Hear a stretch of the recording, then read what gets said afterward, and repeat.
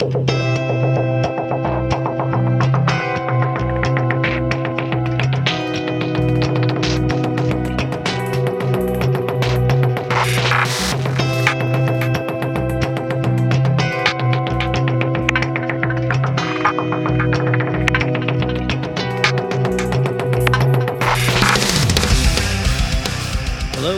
to the Six Figure Developer Podcast, the podcast where we talk about new and exciting technologies, professional development, clean code, career advancement, and more.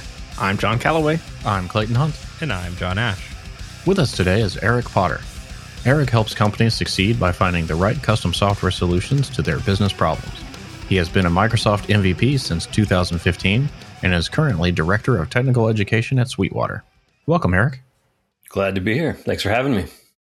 Before we jump into the meat of things, would you give our listeners a little more of an introduction to yourself? Perhaps, tell them how you got started in the industry. Oh, man, I've been doing this for a while. Got a computer science degree and right out of college, took a job with a consulting firm here in Fort Wayne. Built a lot of custom applications in the medical space, actually, right out of college. Was actually originally doing Palm Pilot software, which sounds really old now, right? Like writing C applications for a device that ran on 2 AAA batteries.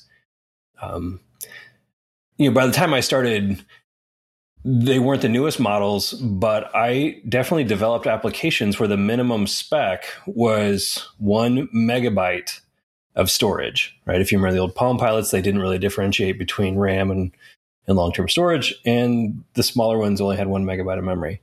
And the screen was 160 by 160 pixels, black and white. Which, now it's just unfathomable that we worked at that low resolutions in like 2003. So kind of got my start there, then stayed in consulting for about 20 years, worked in a lot of different industries, transportation, manufacturing, like I said, healthcare. And most recently have taken a job at Sweetwater, which if you buy any music gear online, there's a good chance you've seen us. We are the nation's leading music retailer, online retailer. And I got a chance to take a job that combines my love of teaching with my love of software development. So really having a lot of fun there and just enjoying helping the development staff there level up their skills. So what does a director of technical education do from like their day in, day out stuff? Good question. And it varies wildly every day, but you can think about it. I'm in charge of developer onboarding. So every time we hire a developer, it's my job to help get them onboarded onto our technology stacks. We have multiple continuing education efforts. So we have like a large monthly gathering that I coordinate. We have smaller, more specific, like hands-on labs that I coordinate. And then, any kind of additional learning tool like Pluralsight or whatever else that runs through my team. So anything, or, then we have like a book club that we're starting up pretty soon. So anything that I can do to allow the technical staff to grow in their skills, whether it be something broad like reading the Pragmatic Programmer as a group, or something as specific as we have one team that's trying to switch from Objective-C and UIKit to Swift and Swift UI, right? So sometimes it's a really specific technical need that we need to upskill on, and sometimes it's more just like the general career development stuff. So would you say, and I know that you've been growing, I'm sure with all of the breadth of and diversity of problem domains that you've had to deal with and changing technology, learning is probably a key element for you to help teach yourself. But would you say that this is even more stretching for you to like be able to have to cover such a wide gamut of technologies, or is that something that just you enjoyed all the more? I mean, one of the things that I've always enjoyed, especially in the consulting role, was that ability to like switch from stack to stack to stack. But I will say that for most of my career, I had stayed kind of close to the .NET stack. And there's always that evolution of there's always another tool to learn, another framework to learn. And so the interesting challenge now is broadening out. So we're doing a lot of software at Sweetwater in PHP, in Go, in Swift, which are pretty good languages. And PHP, the older versions of PHP had some issues, but PHP 7, PHP 8, it's really getting to be a pretty good language. So I have had to broaden my skill set, and I'm learning stuff every day. But for me, that's fun. It's fun to kind of dig in and see some of those different communities and some of the different approaches. But I think where you're kind of going with that is just the importance of learning for a software developer. I think probably the most important book I've read in my career was a book that was by the authors of Pragmatic Programmer, but it's called Pragmatic Thinking and Learning. And there's a lot of things that have changed in my career. Like I said, I started doing Palm Pilot software, and now we're doing microservices, and it's very different. And there's just that perpetual learning. And so getting good at learning is as important a skill as a software developer can have. So, Pragmatic Thinking and Learning, I think it's by Andy Hunt. It's either by Andy Hunt or Dave Thomas. And then there's another book that's much more recent called The Programmer's Brain by Felina Hermes. And both of those are focused on how you think and how you learn, how you retain information. And I just cannot recommend those books highly enough. Well, let's see if we can start a language holy war then. We were talking about the vast array of programming technologies and languages there at Sweetwater and quite frankly in the community at large. What are some of your favorites, and what do you reach for when solving a particular problem? Like I said, I've spent a lot of time in the .NET space, and so I don't know, I'm probably most comfortable in those languages. And I don't want to say that I think they're better. It's just, if you're going to ask me what I'm going to reach for, that's probably where we're going to start. I also started my career in strongly typed, statically typed languages. And so as much as I've done JavaScript, I prefer TypeScript. And, that is very much, it's like one of those Coke or Pepsi things. I have a hard time making an argument for why it's better. But if you're going to ask me my opinion, I prefer the warm embrace of a compiler, and I like that type checking. And, people can disagree with me. That's fine. And I've spent the most time in C# because that's just where a lot of the client work has been, and I feel very comfortable with that. But if you're asking my favorite language, if you're asking me which sticker's on my laptop, then we're going to get to F#.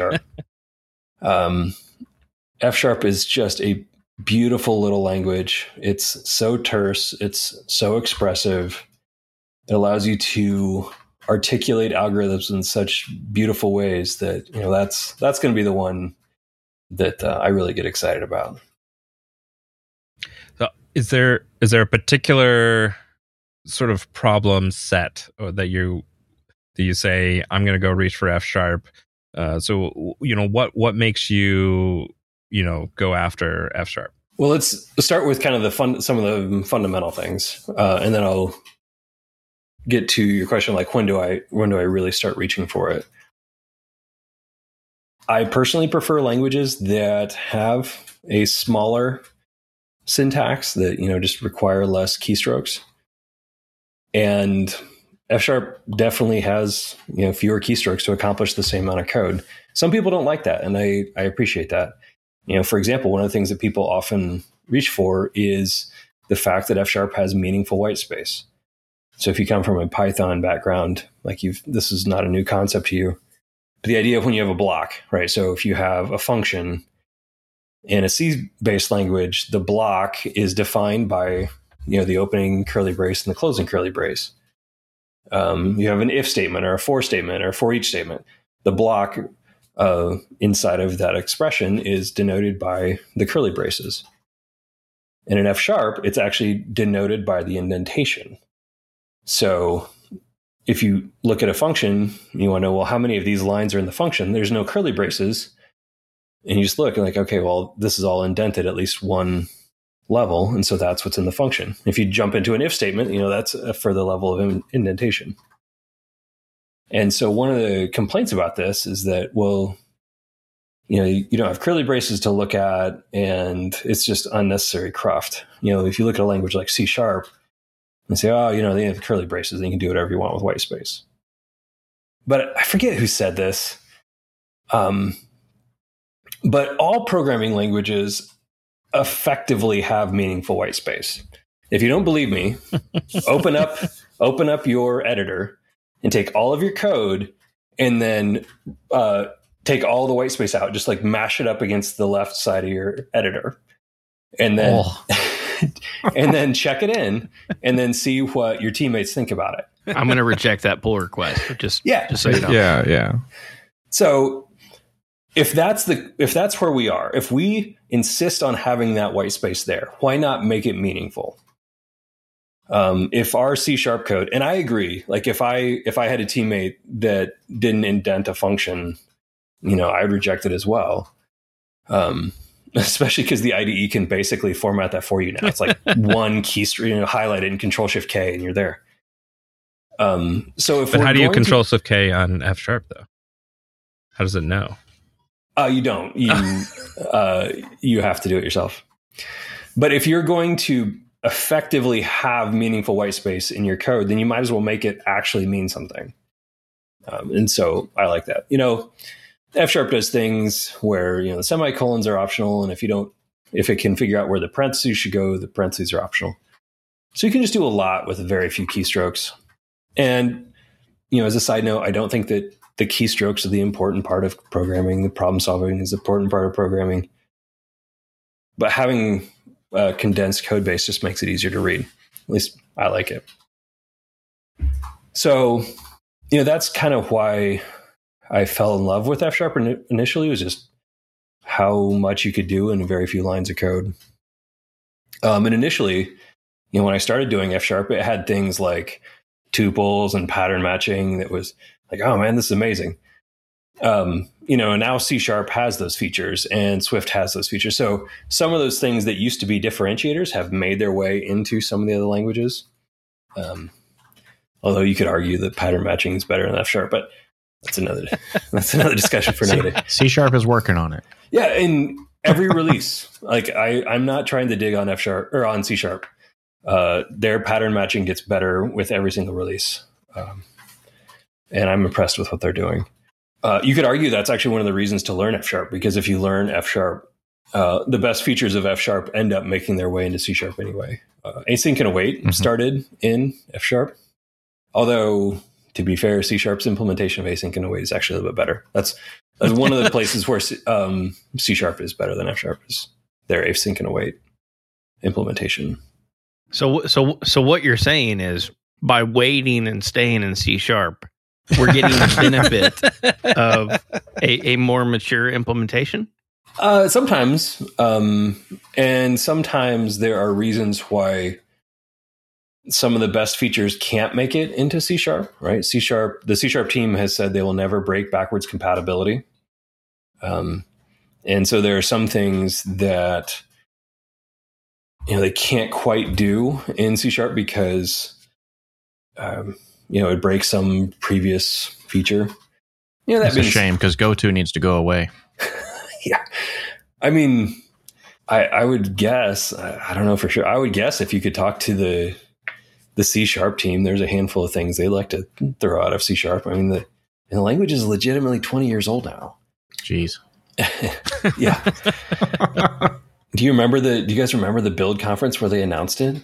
I don't think I was even watching anything about Build at the time. It might have been like one of the precursors to Build, but yeah, or whatever it was back then. Like, it's not like they streamed it, so it would have been some kind of document based announcement for the majority of us. Yeah, that was a while ago. And yeah, but I mean, I remember when it happened. I'm sure you guys remember when it was still pretty new. And I mean, to be fair, there's some things in F# that I'm sure that they would go back and tweak. F# it's not 20 years old, but it's been around for a while too. Yeah. So for anyone not familiar, I mean, we've talked a little bit about the kind of the way that F# looks and the fact that a lot of F# features that turn out to be really useful are being kind of dragged into or imported into C#. And so for anybody who doesn't know, it is a .NET based language. But I want you to get into a little bit of why F# even exists, what its niche is. Like why did the Microsoft teams decide to go and build this other language when they already had something like C# and VB and the other things they were working on? Oh man, so let's do a little bit of a history lesson here, right? I mean, do you remember? I mean, well, let's take this approach. When you execute code, when you compile C# code, what's the engine called that runs it? It's common language runtime, isn't it? Right. So there was this idea when .NET was new that you'd have a whole bunch of languages that would run on that platform. So common language runtime is we're going to have all these different languages, but they're all going to run on the CLR. And there have been a lot of attempts at that, right? There was Iron Ruby and Iron Python. Mm-hmm. I'm trying to. Boo was another one. If you remember Boo, it was more of a scripting. I haven't heard of Boo. It was early in .NET when that was like a attempt to do more of like a scripting style language on .NET. And the idea was that you would have a diverse set of languages that run on the .NET platform. And primarily that has not been the case, right? Most C# is the dominant .NET language for good reason. But if we think about our programming language history, there are kind of classically two camps of programming languages. There are the object-oriented languages and the functional languages. And there are others, right? You have logical languages like Prolog that are out there, stack-based languages like Forth that are out there. I guess like structured languages like C and Go and Rust. But like you think that the two big camps, object-oriented and functional, .NET has good object-oriented languages, C# and VB. And so the idea with F# was going to be to have a functional language that runs on the .NET runtime. And I don't know that we can do justice like the pros and cons of functional programming here, but right, functional programming is the style where you think more of like defining functions in the algebra sense, right? Where you like when you have a function in algebra, if you give it the same inputs, you always get the same output. And there are some things about that that are really nice about testability, about multi-threading. And so there's a place for that to happen. Functional programming is the idea where you're going to have a function and state gets passed into the function and then you have a return value. But the functions aren't necessarily stateful. Object-oriented programming is where you have this object that stores state and behavior, and the state and the behavior are very much intertwined. That's like the nickel tour. It's a gross oversimplification of the difference. It's a huge topic, yeah. Yeah, it's a whole big thing. And anyone that's listening, if you're not familiar, you would be greatly rewarded by diving more into that. But the idea is that you're building these functions that are very predictable in their output. And it sounds weird to say that in traditional functional functional languages, you don't really have variables because the variables can't change their value. And if you come from a purely object-oriented background, you're like, oh man, how can I write any code if the variables don't ever change their value? But there are easy ways around that. It's hard to explain on a podcast, but you learn to write algorithms where you just don't need them. And then when you don't have state like that, then all of a sudden it becomes really easy to go multi-threaded. It becomes really easy to write unit tests. It becomes really easy to compose these functions together. So there definitely are benefits and stylistic benefits to having functional programming language on the .NET framework. So one of the really cool things that F# can also do is something that has now also kind of made it into C#. Are you guys familiar with the idea of source generators? Mm-hmm. Yep. Right. So you have a way to write code that generates code. F# also has that idea. It's had it a little bit longer. But they have this really cool idea of type providers where you can generate code based on some data source. So the easiest example is a CSV file. So if I have a CSV file, what I can do is I can literally have a line of code that says, I want to type based on the data in that CSV file. And it's not a dynamic thing where it's like, oh, I'm going to read that CSV file and then I can just dot into it. The F# compiler will actually run to that line of code. It'll compile to that line of code, and then it'll go out and read that CSV file, and it'll generate strongly typed data structures based on the structure of that CSV file, assuming the CSV file is structured like in a table. And then you can get IntelliSense on the column names in the CSV file. You can get type checking on what's coming in and out of the CSV file. And so, you can be 10 lines in to this program, and all of a sudden you're working with the data in a CSV file, but you've got complete IntelliSense and all your Visual Studio tooling just works. And it's really cool. And there are other type providers. The CSV one is the one I end up using the most. But there are also type providers like for SQL databases, for Excel documents. And so the compiler itself is like generating the types. So if you think about Entity Framework, you have some kind of model, right? Where you have code that is modeling what's in the database. With F# type providers, the database or the CSV file or whatever it is the source of truth for your data structures. And the first time you see it, it's like magic. And it's simply one NuGet package away from F#. It's not in F# proper. You have to go out to NuGet install F#.data. And so where I end up using that a lot, and this is probably actually my most common use case for F#, is when I have something, like some third-party application where I'm getting data as a CSV file and I want to either aggregate it or compile it, do some kind of calculation based on it. And I could open an Excel and do it that way. But a lot of times it's just really easy to point my F# type provider at it and start writing the code that I want. I'll give you an example. Like I said, I'm involved with all of the training and upskilling, and part of that is, providing Pluralsight licenses to my teammates. And Pluralsight has a nice feature where you can download CSV reports of what people are doing. And we want to recognize people for completing courses, or sometimes we just want to know how much people are really using their Pluralsight subscription, so we can adjust how many licenses we have, things like that. And so it's just ridiculously easy to download one of these CSV reports, fire up F#, install that NuGet package, and then start doing my aggregation on that CSV file. And then after you've done it the one time, I assume you can just download the next month's report or whatever and just now do it on this file? Yep, exactly. So assuming that the format of the CSV file doesn't change month after month, you just run that script over and over again. Of course, if it changed, that'd be a problem pretty much no matter what language you were using. So right. Now, the nice thing would be if you pointed your F# type provider at the new file, now if they change the column name, that would suddenly be a compiler error, right? So you now get IntelliSense that says okay, this column name's invalid.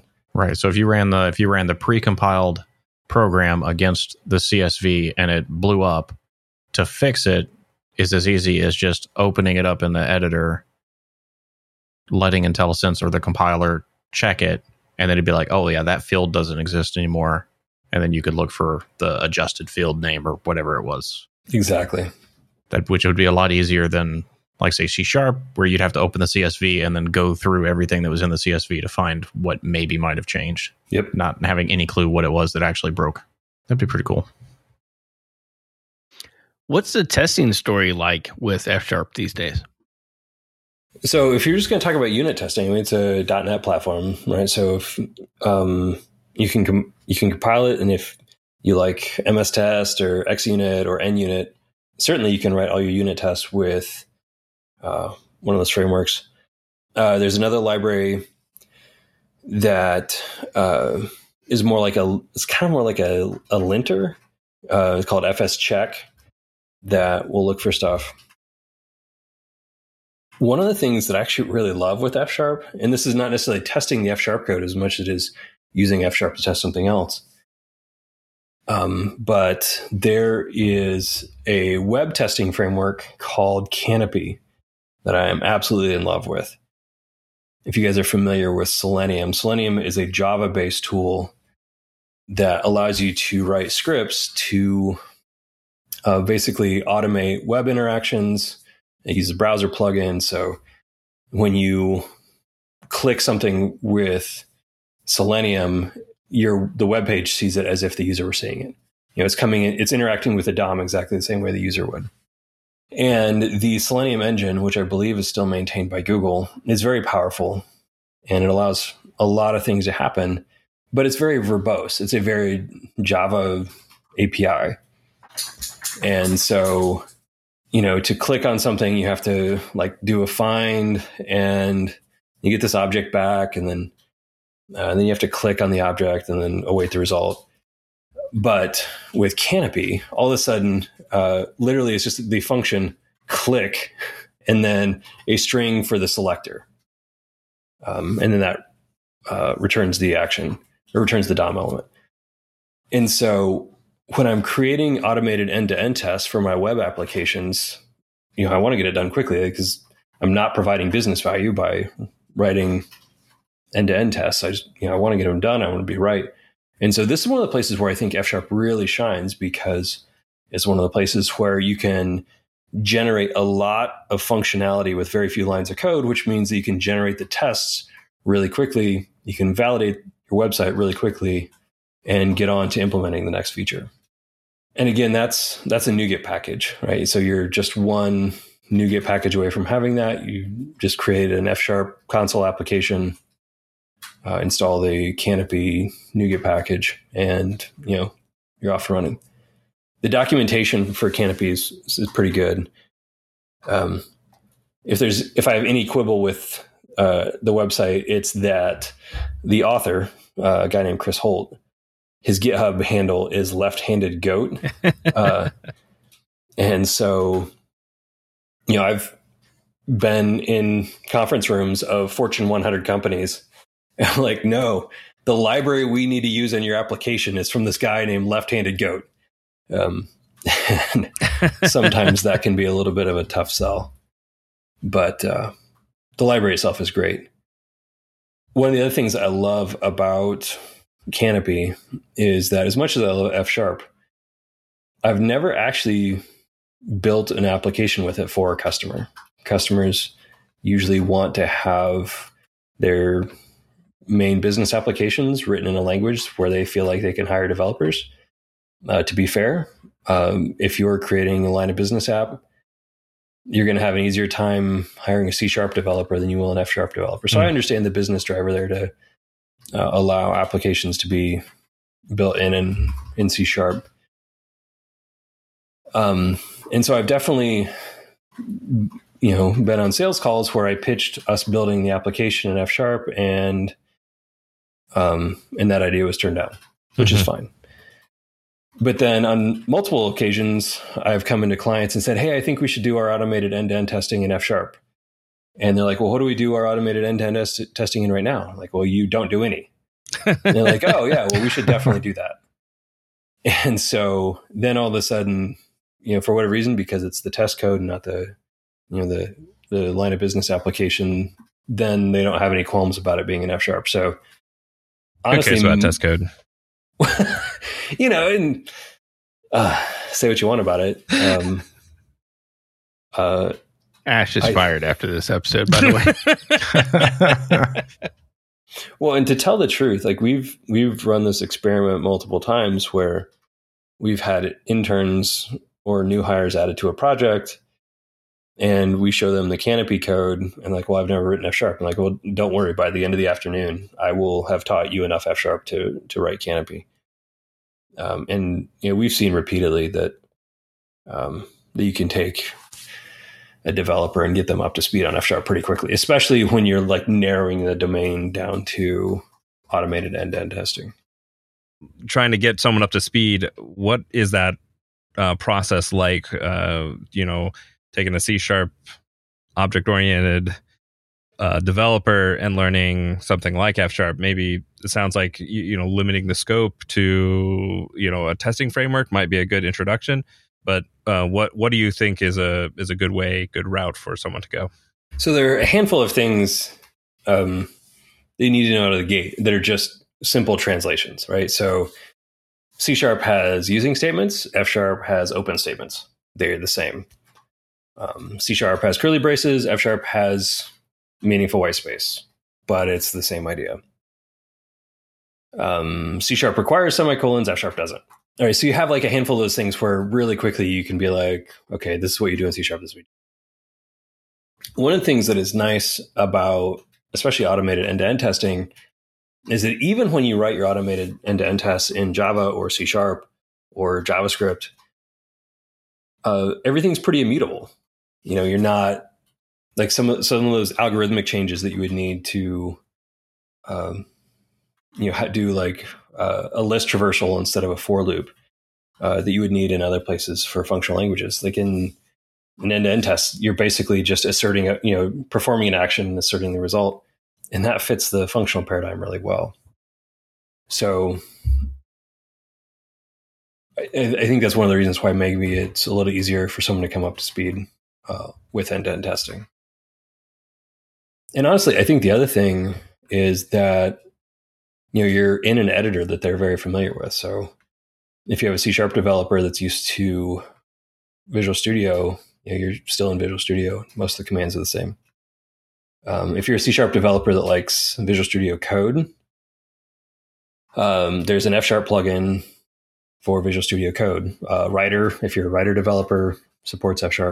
So you can generally be in the IDEs that you're used to and still be in F#. If you're a team that say maybe you're working in both, or you already have the skill set, and it sounds like you could generate the skill set pretty quickly. When do you select F# over C#? Do you just do everything in F#, or is there some things that C# is going to be better for? So this is going to be one of those things that's kind of controversial. And yes. Am I hired back on, John? We'll see. Okay.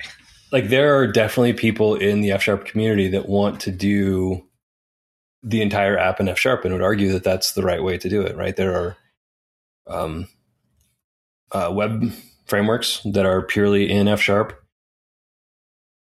So if you're doing a web app, you can do the entire backend in F#, and that's fine. You can find examples online of people doing MAUI or Xamarin Forms or WPF or even WinForms. Like you can do that in F#. I don't know that would be my choice. And then there's a compiler called Fable, which is compiling F# to JavaScript. So conceivably, you could have a web application that is F# in the browser. I mean, F# transpiled to JavaScript, and then F# in the backend. So you could conceivably do an entire application in F#. And if you Google it, you'll find people that advocate for that. More power to them. My experience has been that there are some things that map more easily to an object-oriented paradigm. I think desktop apps are a great example of that. Desktop apps are by nature very stateful. And so I personally would probably never choose to do a desktop app or a mobile app purely in F#. But again, F# compiles to MSIL, so does C#. So you have very seamless integration between the two. So if you're doing a MAUI app, you could do all of your UI in C# and then have a class library that maybe does your heavier processing, maybe your more CPU intensive stuff. And you could do that all in F#. So you could mix and match them that way and be no problem. In the same way, I would argue that for a lot of things, Entity Framework with C# is the nicer bit. So I would probably always do my data access layer in C#. But again, you can mix and match where you have a class library for your computations. It's all in F#, and it'd be beautiful. Actually, that makes me wonder about something. So, Entity Framework is mostly designed for F# using the, link to EF. In F#, you had mentioned the type providers, and you had mentioned type providers to SQL. But in a production environment, the way that you normally publish changes to the app is you would go and you would make changes to the database first, then deploy changes to the app. And certainly there are ways to do that without doing breaking changes, but a lot of people don't necessarily do that.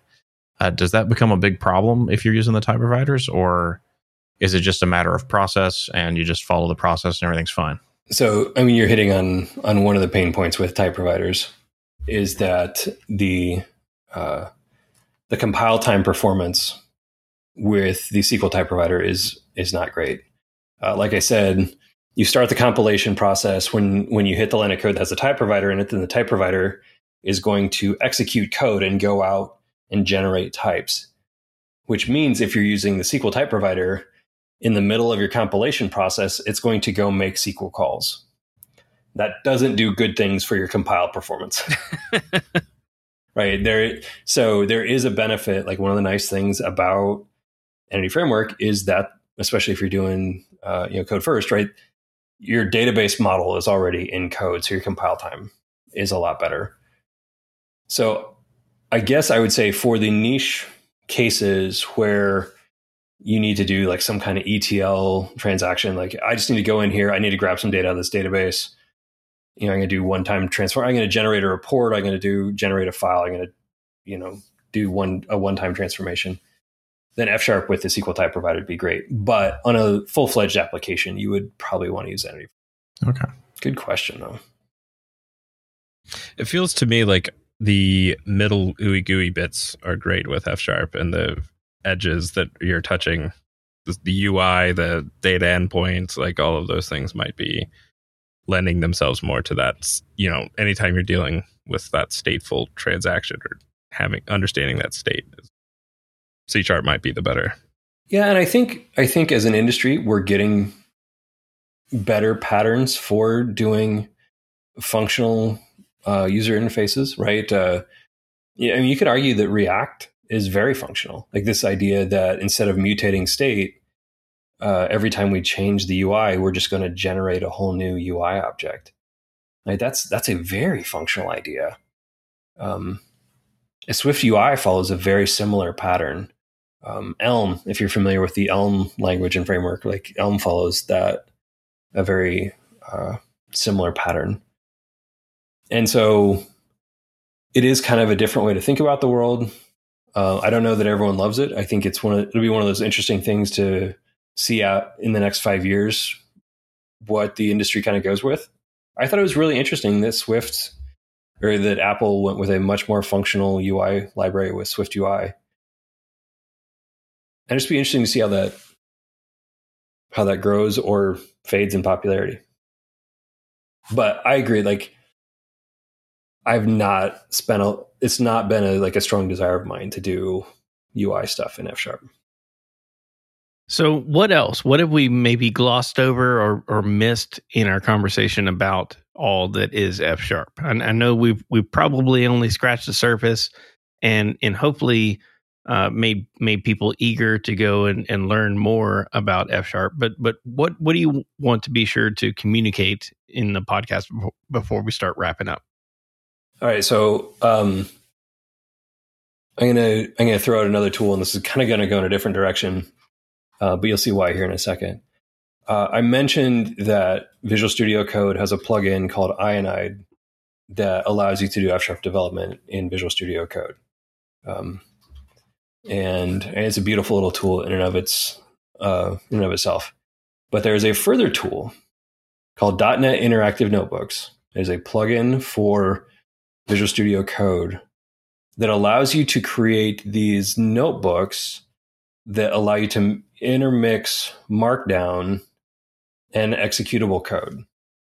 So again, if you're from the Python space and you've worked with Jupyter notebooks, this is the same idea. In fact, the .NET Interactive Notebooks Visual Studio Code extension takes a dependency on the Jupyter Visual Studio Code extension.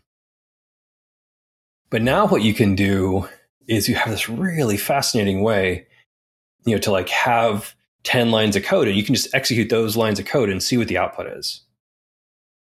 And I should say, this is not an F# only thing. Like, you can have C# notebooks, you can have JavaScript notebooks, all in .NET Interactive Notebooks. But it's this beautiful way to kind of mix a description of what's going to happen and then code that is both executable and editable right in that plugin. And then let's say you query a database and you're pulling back 30 rows. You can actually have a graphical display, like a graphical tabular display of those 30 rows right in the notebook. And so if you've never played around this, I really encourage you to go check it out. It's right in the Visual Studio Extension Gallery. And, just a really fascinating way to kind of think about that intersection of documentation and executable code. Yeah, no, that's pretty cool. What are some resources you could point our listeners to who would really like to get started with F#? I think the one that people generally find pretty quickly online, there's a website called F# for Fun or Profit by a guy named Scott Vlashin. And that website has a great description of a lot of the elementary concepts, but there are pages in there that go really deep. There are a couple really good books out there on F#. I know Dave Fancher has a book on F# that was really helpful to me. There's a newer one called Stylish F# that I hear really good things about. And just in general, the F# community is very active online. The open source projects are very active and very well supported.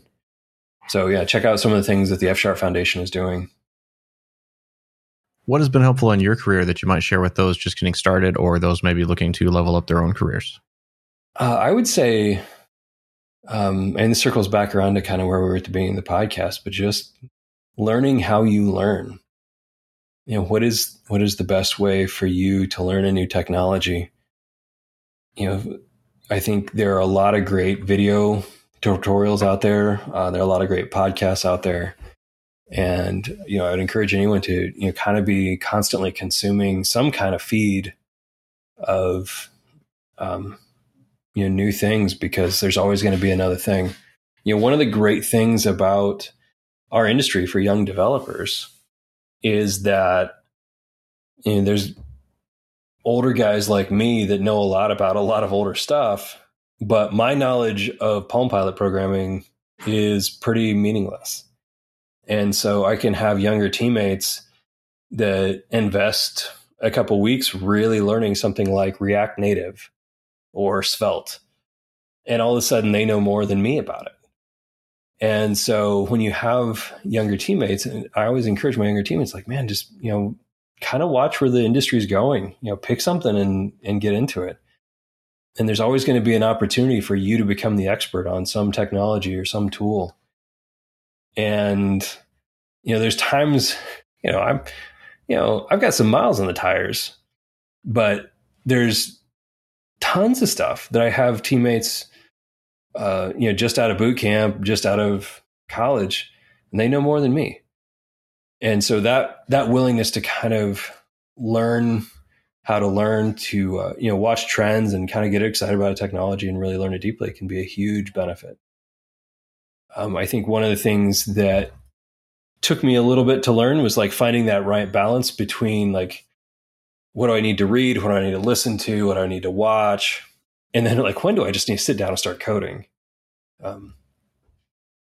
Because at some level, the best way to learn something is to say, okay, like I just need to like pick a pet project and go build something. I hope that people enjoy listening to this episode about F#, but it won't do a lot for you until you sit down and try and write some F#. So, if you're listening to this right now, when you're done listening, go pop open Visual Studio or Visual Studio Code and try and write some F#, see how far you can get. It's not just F#, right? Like I said, there's new web frameworks coming out all the time, new tools coming all the time. Just carve out some time and go try and build something. So where can our listeners go to follow you and keep up with what you're working on? The easiest place to find me online is on Twitter. I am at Potter Eric. I'm also reasonably active on LinkedIn. So I'm Eric Potter on LinkedIn. I'm the one that works for Sweetwater. There are a bunch of them. You can find my blog at humbletoolsmith.com, where I've got some F# stuff up there. I've got a bunch of C# and TypeScript stuff up there as well. And I don't know, some silly stuff up there as well. All right, Eric, thanks so much for joining us tonight. This has been absolutely a blast. Really appreciate you taking the time to share everything about F# with us. Awesome. Thanks for giving me the chance. That was Eric Potter. Eric helps companies succeed by finding the right custom software solutions to their business problems. He has been a Microsoft MVP since 2015 and is currently Director of Technical Education at Sweetwater. If you like this episode, please like, rate, and review on iTunes. Find show notes, blog posts, and more at sixfiguredev.com. And catch us live each week on Twitch. And be sure to follow us on Twitter at sixfiguredev. This has been another episode of the Six Figure Developer Podcast, helping others reach their potential. I'm Sean Calloway. I'm Clayton Hunt. And I'm John Ash.